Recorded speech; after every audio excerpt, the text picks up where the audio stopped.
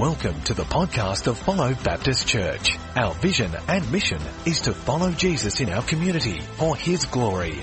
We hope and pray that you are blessed, challenged and inspired by this message. For more information on Follow Church, you can visit our website at www.followchurch.com.au.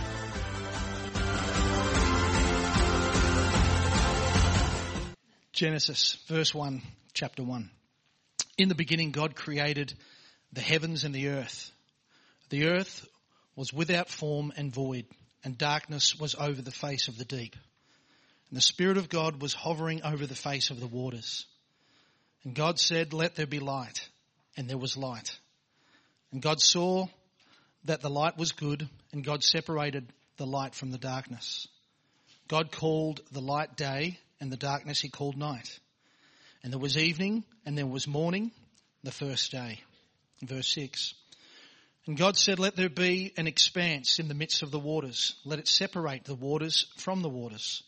And God made the expanse and separated the waters from the waters. Separated the waters, that were under the expanse from the waters and were above the expanse. And it was so. And God called the expanse heaven. And there was evening, and then there was morning, the second day. And God said, "Let the waters under heavens be gathered together into one place, and let the dry land appear." And it was so. God called the dry land earth, and the waters that were gathered together He called seas.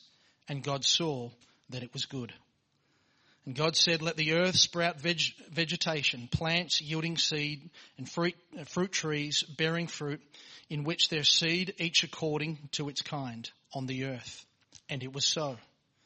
The earth brought forth vegetation, plants yielding seed according to their own kinds, and trees bearing fruit, in which their seed each according to its kind. And God saw that it was good. And there was evening, and there was morning, the third day. Verse 14. And God said, "Let the lights in the expanse of the heavens to separate the day from the night, and let them be for signs and for seasons, and for days and years. And let them be lights in the expanse of the heavens, and give light upon the earth." And it was so. And God made the two great lights, the greater light to rule the day, and the lesser light to rule the night, and the stars. And God set them in the expanse of the heavens to give light on earth, to rule over the day and over the night, and to separate the light from the darkness. And God saw that it was good. And there was evening, and there was morning, the fourth day. Verse 20. And God said, "Let the waters swarm with swarms of living creatures, and let birds fly above the earth and across the expanse of the heavens." So God created the great sea creatures and every living creature that moves, with which the waters swarm, according to their kinds, and every winged bird according to its kind. And God saw that it was good. And God blessed them, saying, "Be fruitful and multiply. Fill the waters in the seas, and let birds multiply on earth." And there was evening, and there was morning, the fifth day. And God said, "Let the earth bring forth living creatures according to their own kinds, living stock and creeping things, and beasts of the earth according to their kinds." And it was so. And God made the beasts of the earth according to their kinds, and the livestock according to their kinds, and everything that creeps on the ground according to its kind. And God saw that it was good. That's our Bible reading for today. May the Lord bless His word to our hearts. Thank you, Ray. Good morning, church. It's great to be gathered together this morning. I've got an exciting announcement before we get going, and that is today that Josh and Gosha are here. They were here last weekend, but they snuck in and I didn't see them. So they're here today for the second time with baby Grace Elizabeth. And so let's give them a warm welcome today. They're right up the back, so go and meet Grace after the service. She's a gorgeous little girl, and get to know her. Just to clarify the announcement from a few weeks ago, she's not 9.5 kilos, 9 pound 5 ounces, which means that Gosh is still alive, which is really good news. So go and meet her after the service. As has already been mentioned, today is a historical day in the life of Follow Baptist Church with our first annual general meeting. And today there are many decisions that are to be made under Christ through the leading of His Spirit. And one of those is the establishment of a leadership team with deacons and elders for the first time. And so over the last 6 weeks, we've been going through a series in 1 Timothy talking about how people should conduct themselves in God's household and what the qualifications are of leaders in the church. And so hopefully that's been a good way of preparing us for today. God willing, after today, the deacons and elders will be in place, and it will be a new start for us as a church, a new season that we're heading into, and one that we're really excited about. We believe that elders and deacons should be the sort of leaders that God uses to propel the church forward, not as roadblocks, but as people who are led by the Holy Spirit to lead the church where God wants it to go.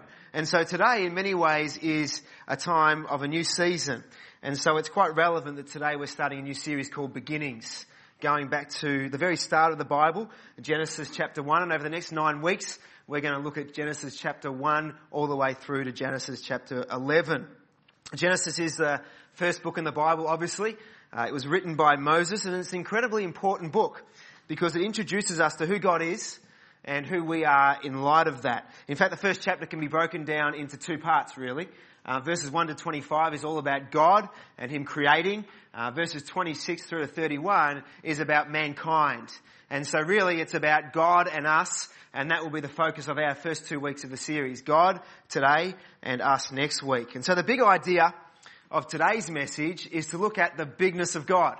In fact, that's the title of today's message, the bigness of God. And from that big idea, I want to talk about what His bigness means for us in our everyday lives.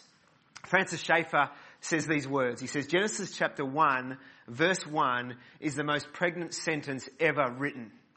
I really love that. The most pregnant sentence ever written. We can easily skip over a sentence like this. We've heard it many times. It becomes familiar, things we've heard before. In the beginning God created the heavens and the earth. But what Schaeffer is saying really is this, that this sentence is something that we shouldn't skip over, because it's so full of meaning, so pregnant.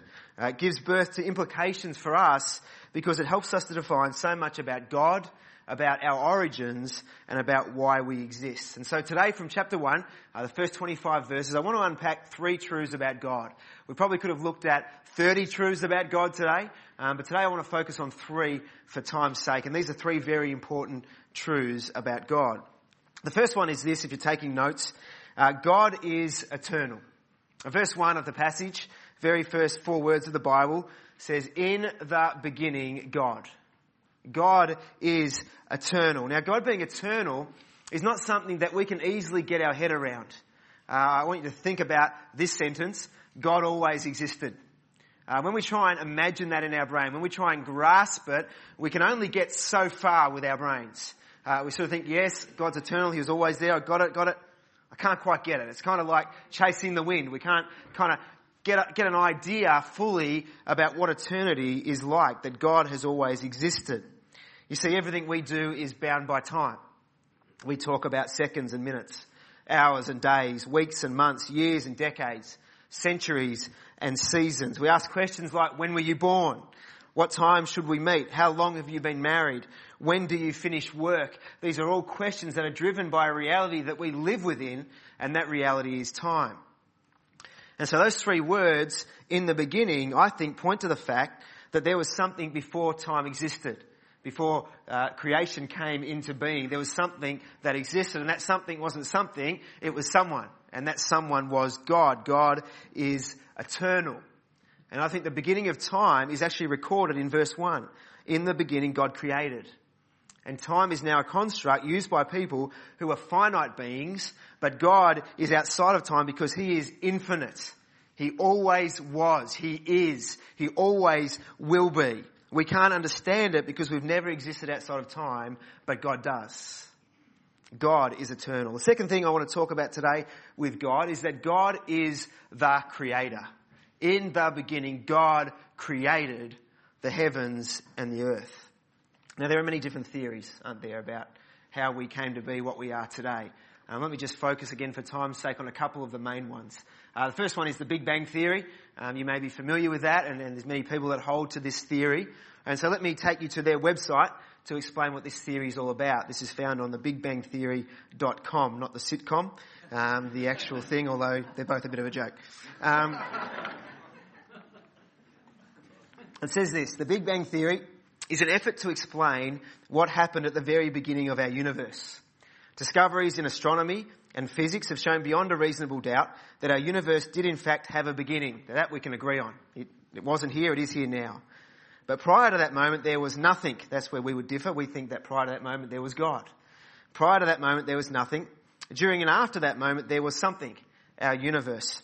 The Big Bang Theory is an effort to explain what happened during and after that moment. According to the Standard Theory, our universe sprang into existence as singularity around 13.7 billion years ago. Our universe is thought to have begun as infinitely small, infinitely hot, infinitely dense, something, a singularity. Where did it come from? We don't know. Why did it appear? We don't know. It sounds pretty compelling, right, doesn't it? It sounds like something that I want to build my life on. There was nothing, and now there's something, because nothing went bang, and now there's something. It sounds like the kind of worldview that seems a little bit illogical to build your life on. I'm going to build my life on nothing, and hopefully something happens and I'll become something. It just seems a little bit strange to build your life on a worldview such as that, and yet many people in the world today would hold to the Big Bang Theory. The second main theory of how we came to be what we are, can anyone say what they think it would be? Evolution, very good. Evolution is that somehow over millions of years we have evolved once again from nothing into something. That we have, through a process of time, potentially evolved from one type to another, and we, through the process of evolution, come to the place we are today. A highly complex universe, intricate, ordered human beings living in an immensely beautiful creation, as Genesis chapter 2 verse 1 says, is vast in its array. And so evolution would say that we've gone from chaos, nothingness, and over time have gone to order through a process of evolution. Now, can anyone tell me anything in life where that actually happens? Where you have something that's chaos and by itself, in and of itself, goes to order. I just think of my kids' bedrooms, for example. And particularly Annika's bedroom. And she says, "Daddy, I've cleaned my room." And this is very rare. It's happened twice in her life. But I go into her bedroom and I look at the tidy bedroom and it's great. It's ordered. Things are on the shelf, shoes are away, clothes are hanging up. I can see the carpet, so I know what colour it is, which is good. The bed is made. It looks great. And I think, wow, this might be a new chapter in our family life. Maybe Annika is turning a new page in her life, and that lasts for about 24 hours. And I walk into that same room the very next day and I'm convinced we've been ransacked. Someone's broken into our house and they've just attacked Annika's room. Either that or they set off a bomb just in that part of the house. And things have just exploded and it's a big giant mess. And so her room goes from order to chaos, not chaos to order. You might think, well, that's a bad example because that's a man-made problem. And I would say that's not a man-made problem, that's a daughter-made problem. That's an Annika-made problem. But I understand your point, and so let me take you to my front yard. I need to mow my lawn. Recently I've sowed some more seed on my front lawn, and it's taken off and it's long, and I noticed this morning it's looking lush, but it needs a mow. And so if I go and mow my lawn this afternoon so it looks beautiful and ordered, the question I want to ask you today is, if I leave that for 2 months and don't mow it, is it going to look more ordered than it does this afternoon, or is it going to look less ordered? Yes, you're nodding your head, less ordered, that's right. In 2 months, if I don't mow it, it's going to be a mess. And evolution would say, yes, that's right, but if you leave it for 70 million years, it's going to look a lot better. And so over 70 million years, I'm going to try it. I'm not going to mow my lawn for the next 70 million years, and I'm going to probably lose my wife and family. But imagine what our front yard would look like. I'm going to be up in eternity looking down at my front yard, watching it become more and more overgrown, more and more chaotic, and I just can't wait for the moment where that stops, and by itself, all of a sudden it starts becoming more ordered until it becomes like the Garden of Eden. Does that make sense? That makes no sense whatsoever, because things in and of themselves don't go from chaos to order, they go from order to chaos. I watched a video on the internet recently, and it was an interview by a guy on a university campus in America. And the interviewer was asking students, it's called God versus Evolution, you can look it up yourself. But it was an interviewer asking students and professors whether they were atheists and if they believed in evolution, of which all of those interviewed said yes. It was like a dumb question. Of course we do. And when he asked the question, why do you believe in evolution? The answer was always the same. But they kept saying, because it's scientific. Now, a scientific method is based on the collection of data through observation, according to Science Weekly. The scientists must formulate a theory or a hypothesis based on what has been observed, then design a test by which the theory may be verified as valid or not. Now, Darwinian evolution would teach and talk about the changing of kinds. So species can change from one to another. For example, apes change into human beings. And so the interviewer was asking these people that he interviewed for just one piece of observable evidence of a changing of the kinds. And so the first guy says, well, of course, you just got to go back 65 million years. And he said, hang on, I'm not that old. One piece of observable evidence that will back up a changing of the kinds. And so as he interviewed more and more people, they gave all sorts of examples. They talked about Darwin's finches, this group of birds on an island that were observed. And over time, their beaks changed. And then they talked about the stickleback fish that changed to, over time, different types of stickleback fish. Another person talked about a bacteria changing from one type of bacteria to a different type of bacteria. And so at the end of the interview, he said, to summarise, your evidence for Darwinian evolution, a changing of kinds, is a finch changing to a finch, a fish changing to a fish, and bacteria changing to bacteria, all of which are adaptation to environment rather than any significant changing of a kind. The purpose of the interview was to get these people to the point where they have to admit that much of what they believe in holding to evolution has to be received by faith, or you can put it in brackets, blind faith, over millions or billions of years, which is exactly what many evolutionists accuse Christians of, blind faith. And so the question becomes, what's easier to put your faith in? To hold to a creation worldview is increasingly seen as a dangerous worldview in our community, in our society, a worldview that must be kept out of schools and universities or any place with intellectual integrity. But to hold to the Big Bang theory or to evolution is apparently credible.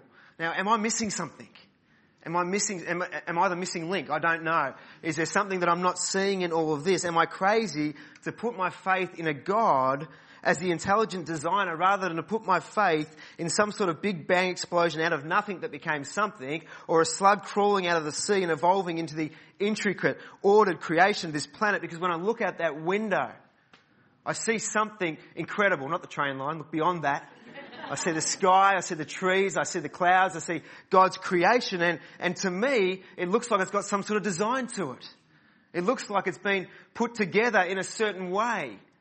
And so, I believe the Bible is God's Word, but even if I didn't have the Bible and I had the choice between evolution, Big Bang, or an intelligent designer, just logically looking at the world around me, I'd say, that looks like it's been designed.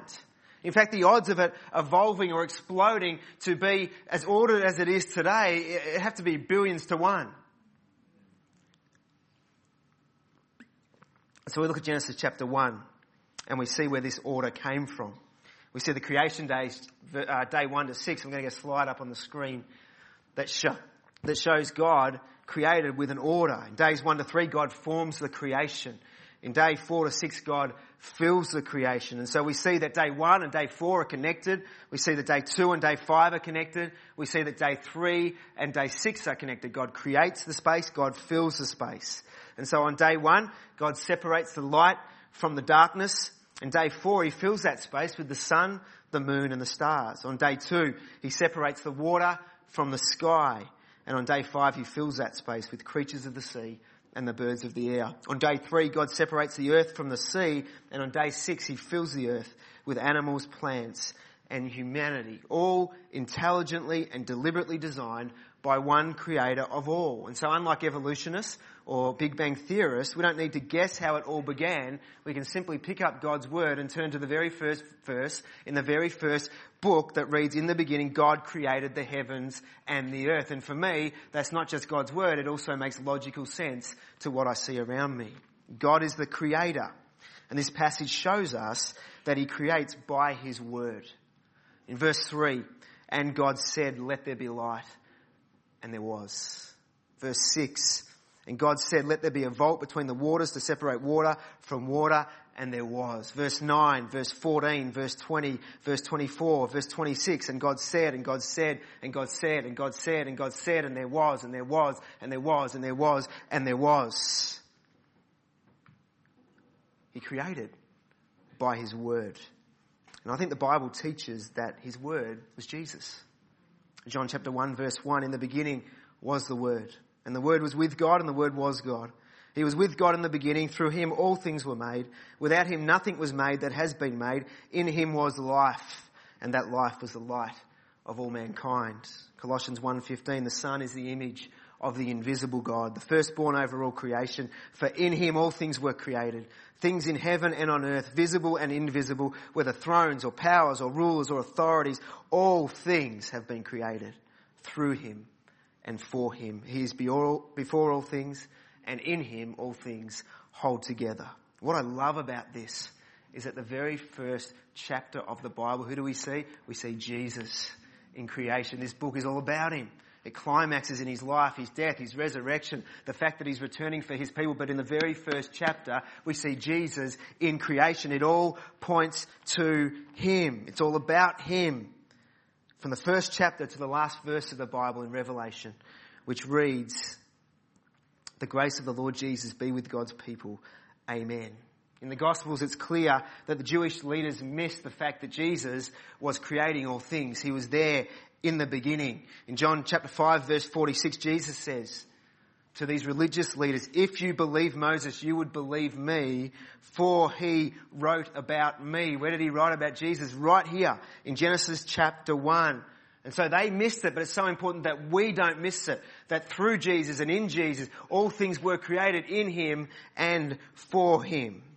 And so in this Genesis account, we see the triune, all-powerful God creating all things. God the Father speaking and creating by his word. God the Son and through his word. And with God the Spirit hovering over the waters, as we read in verse 2. God creates by his word, but it's important to note that he also recreates by his word. 2 Corinthians chapter 4 verse 6. "For God, who said, 'Let the light shine out of the darkness,'" that's a reference back to this creation account, "make his light shine in our hearts to give us the light of the knowledge of God's glory displayed in the face of Christ." You see, before we come to know Jesus, we're broken. We're created in the image of God, but it's a distorted, tainted image by the devastating effects of sin. And that image has been so badly tarnished that we are irreconcilably separated from God the Father. But in Christ, that can change. In Christ, we can be recreated, because on the cross, he died for our sins. He took our sin upon himself, and so that great obstacle that separates us and a holy God is removed, and Jesus says it's finished. And he creates the way for us to go back into relationship with God the Father through him. And so the darkness of our heart, which is caused by our own sin, is replaced with the light of salvation in Christ Jesus. That's the glorious gospel of Jesus Christ. And so God is eternal. God is the creator. And thirdly this morning, God is sovereign. In the ancient Near East, there were competing creation accounts. Some of the creation accounts talked about a whole bunch of gods, kind of these corrupt, immoral kind of gods fighting against one another. And it's like a survival of the fittest until one God finally won over all the rest of them, and then he became the God that everyone worshipped. That was what some people believed in their creation accounts. Others worshipped the sun, the moon, the stars. They worshipped created things rather than the creator. But Genesis makes it clear in this very first chapter that there's only one God, and he has no equal. He has no competition. He created all things. He sustains all things, and he rules over all things. God is sovereign.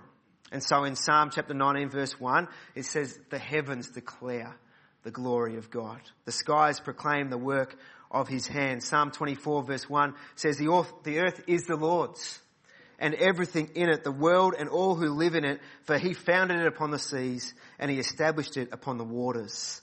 God is the eternal God. God is the creator God. God is the sovereign God.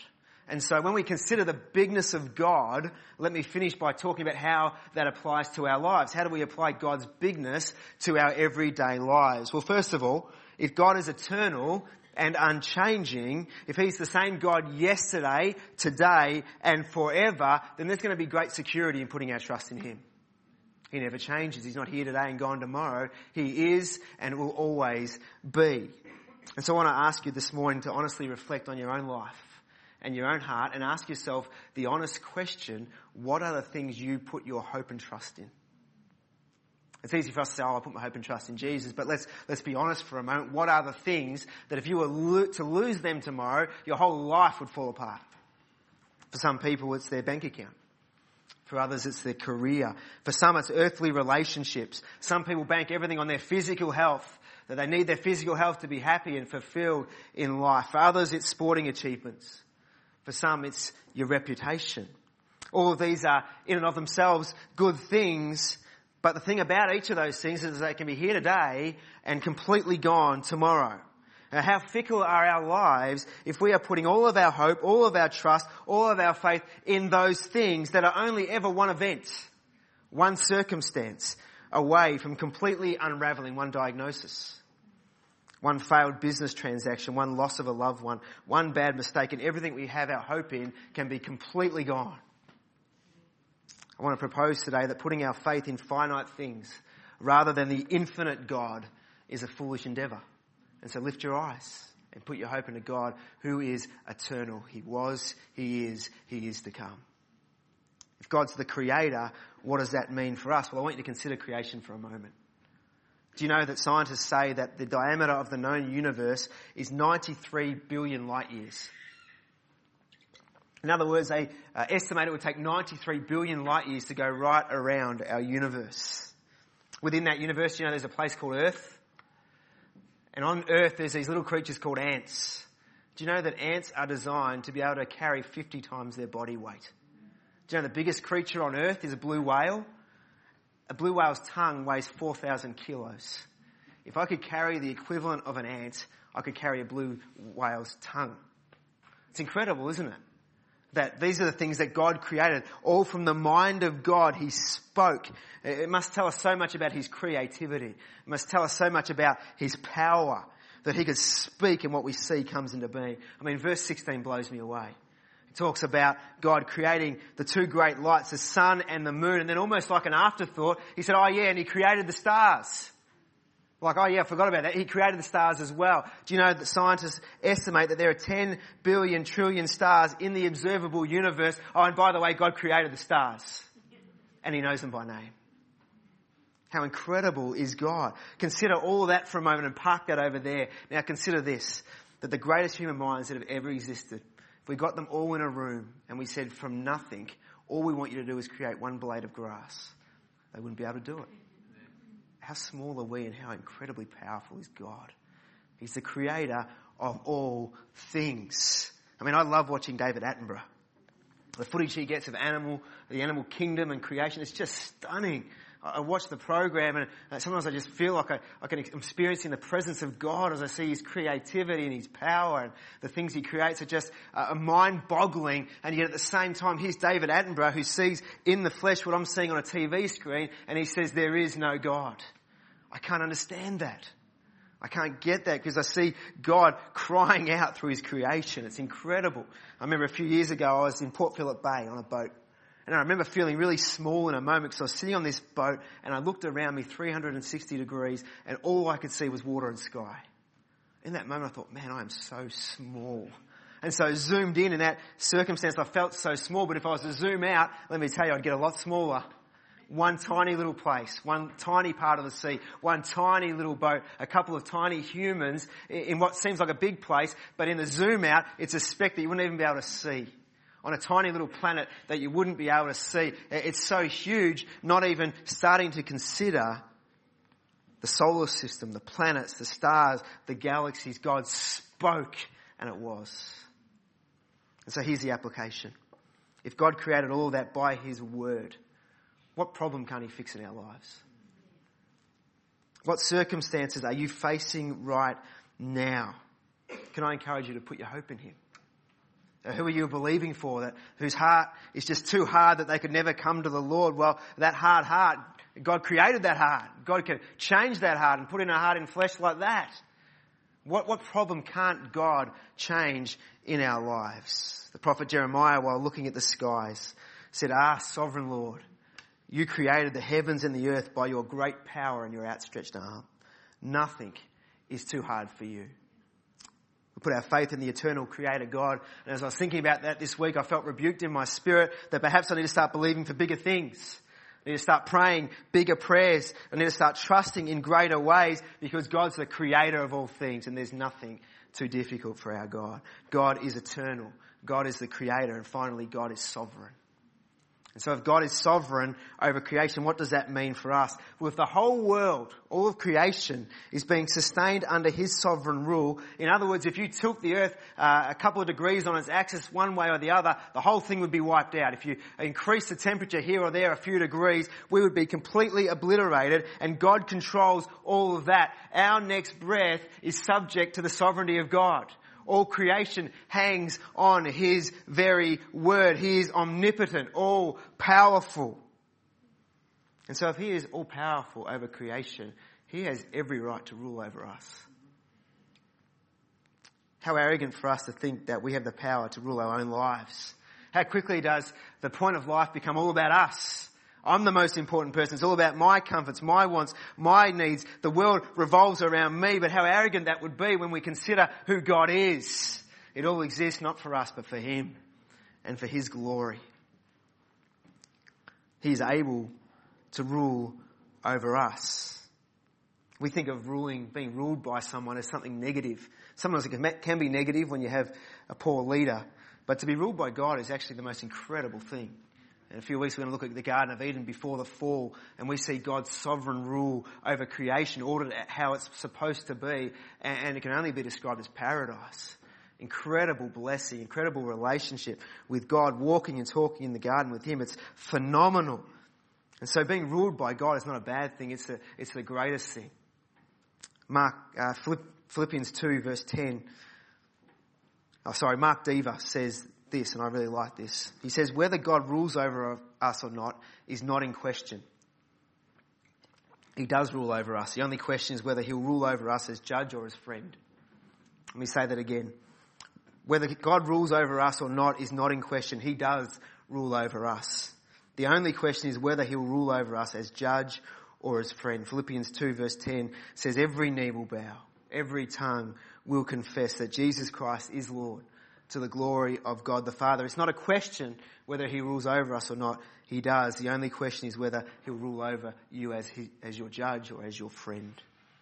And so the final application of the message is simply this. Put your faith in Jesus Christ and put your life under his sovereign rule while you still can. Because Jesus will return. And when he returns, he's going to judge all of creation. And one day we will all give an account for our lives. Let me read to you Psalm chapter 96. The Lord reigns. The world is firmly established. It cannot be moved. He will judge the peoples with equity. Let the heavens rejoice. Let the earth be glad. Let the sea resound and all that is in it. Let the fields be jubilant and everything in them. Let all the trees of the forest sing for joy. They will sing before the Lord, for he comes. He comes to judge the earth. He will judge the world in righteousness and the peoples in his truth. On that great and terrible day, will God judge you as your judge? Or will he rule over you as your judge? Or will he rule over you as your friend? Because each of us will give an account on that day according to our sin. We will be punished unless we've accepted what Christ did at the cross. He will judge with equity. At the cross, he paid the penalty for our sin. And if we've accepted him as the Lord and Saviour of our lives, he will rule over us, but not as judge, as friend. Today, as we consider the bigness of God, we must also remember the life-changing truth of the gospel. That we can be in relationship with a God who is eternal. A God who is the creator of all things. And a God who is sovereign over creation by his word, Jesus Christ, who says, I am the way, the truth and the life. No one comes to the Father except through me.